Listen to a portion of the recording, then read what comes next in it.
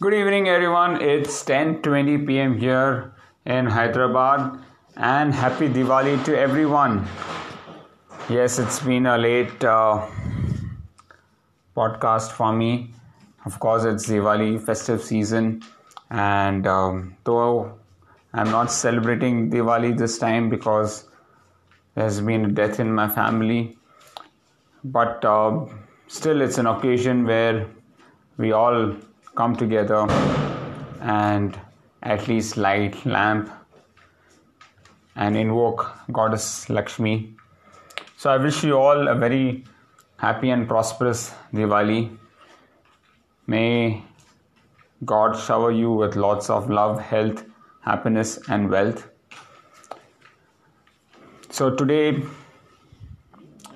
was a very different Diwali, I would say, compared to what I've ever had before. No elaborate celebrations, and for the first time ever in Diwali, I have not had a single sweet or faral for that matter. And it's a big surprise for myself that I love sweets, but I have not touched a single sweet this Diwali. The day started quite early. I woke up around 3:30 today without an alarm. So I was feeling quite energetic and went for a run that was organized by the Hyderabad Runners Group in my home, Vihanga. So Sham had come to pick me up, and just midway it started to rain very heavily. We were quite surprised from where did this rain come, because there was not a hint of rain when we started. Anyways, we reached my home, Vihanga. There was a little confusion on the place, the venue, but finally when we reached, it was still pouring. So we were inside our car, and there were a lot of runners who were there inside their car waiting for the rain to go. We could see the clouds clearing, the sky was clearing above, and in a matter of minutes the cloud was completely gone and we resumed our run. I met Sandeep, Raghu, the usual crowd, the usual partners in crime who are into running.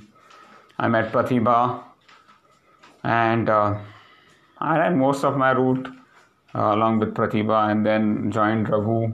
So Raghu, Pratibha and I joined the run together. We ran together and we completed around 23 kilometers. Quite a respectful distance since I had already done a 21 kilometer yesterday. So in 2 days I did 42 kilometers. So pretty happy with it, I would say. Not disappointed with my weekly runs. And it was a fasted workout. Only at the end I ate watermelons.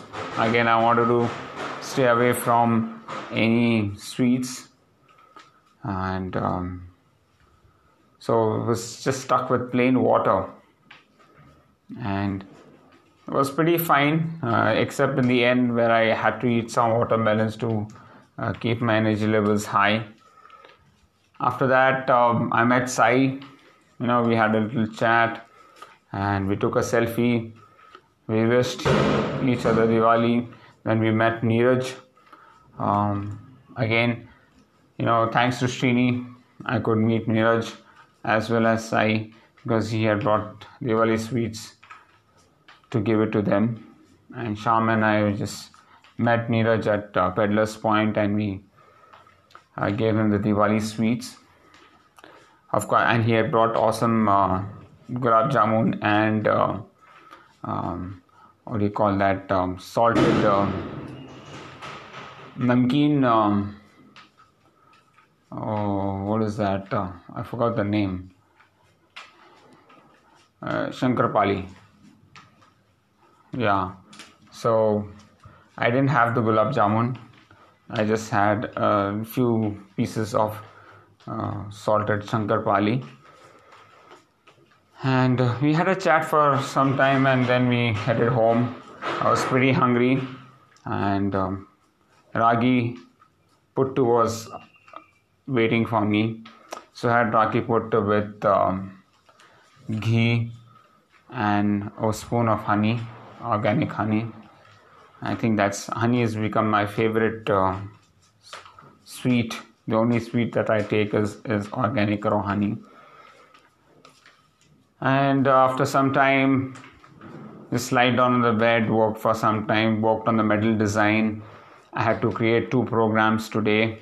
One was for beginners, triathlon, for a lieutenant colonel who's just joined me, and also muscle into muscle challenge for Lakshmi.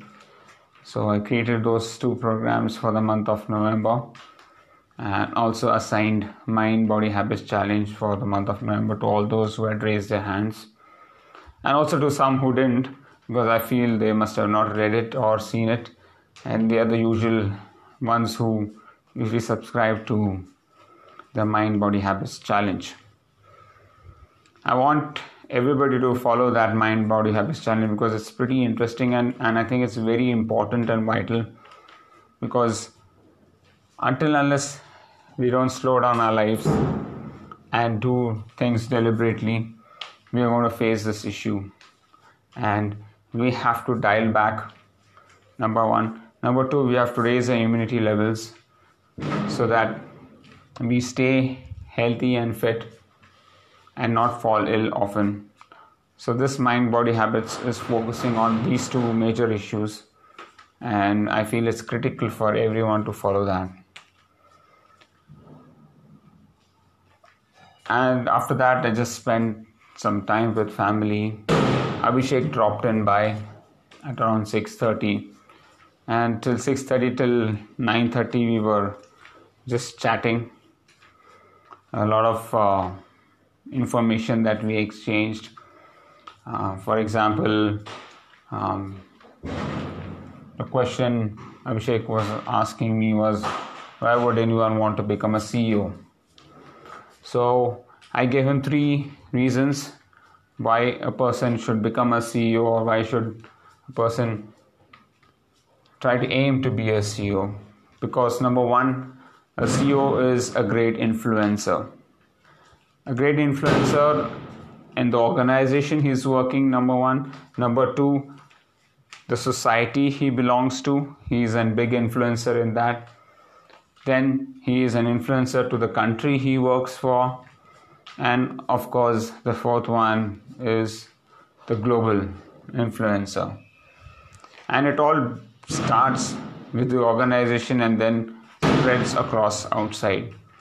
So a CEO can influence a lot of things within his own powers, and depending on how successful or how his organization is placed, he can influence the society, his country, his or her country, to be more specific, as well as the global arena.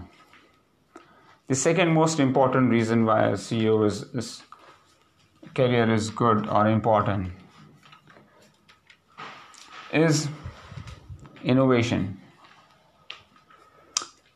A CEO brings in a lot of innovation and is responsible for driving his organization, his country, his society, his nation, the global into innovation, creating products that help the society to grow, make it more efficient.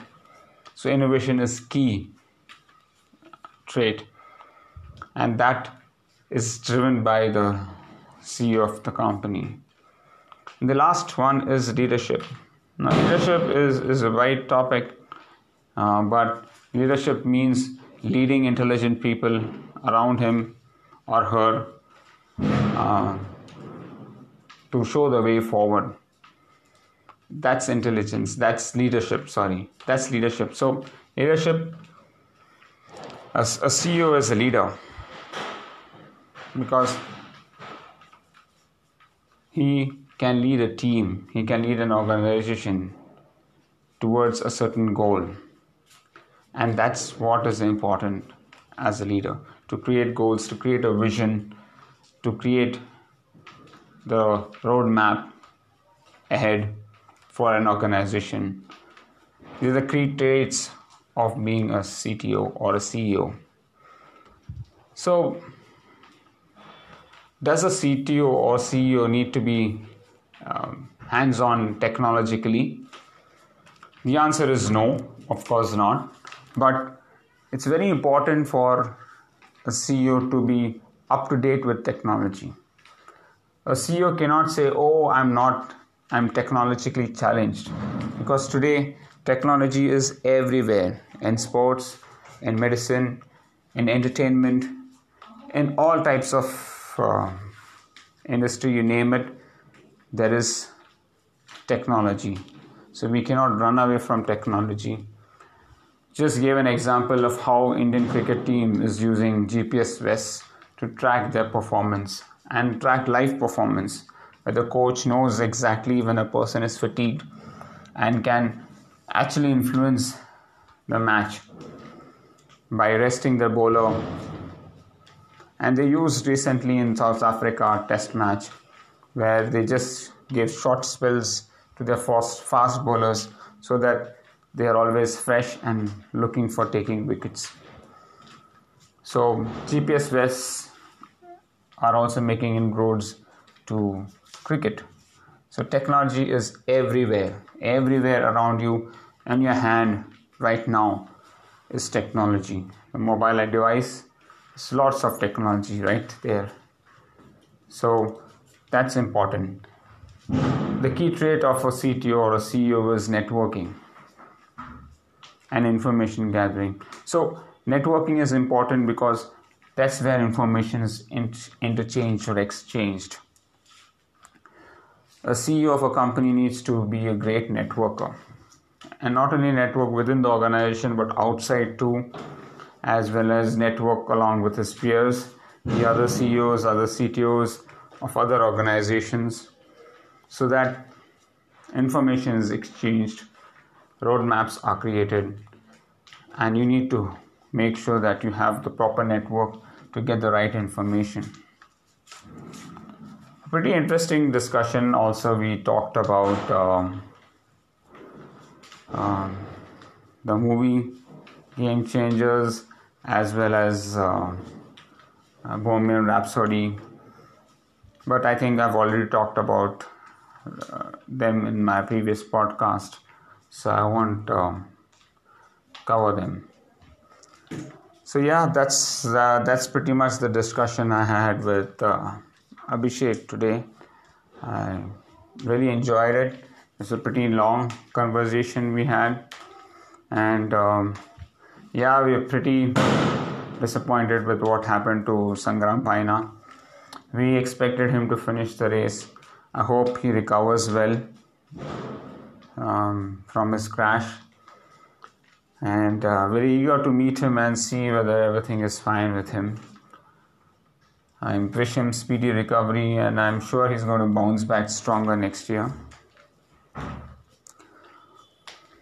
That said, coming back to Diwali and my personal life, I vividly remember every Diwali I have spent. I used to go with my father to Golibar Maidan to buy crackers. And my favorite crackers were, we used to call it Apti Bomb. I don't know how many people know about it. They were the colorful, small, rounded bombs that we used to get in different colors, green, red, blue.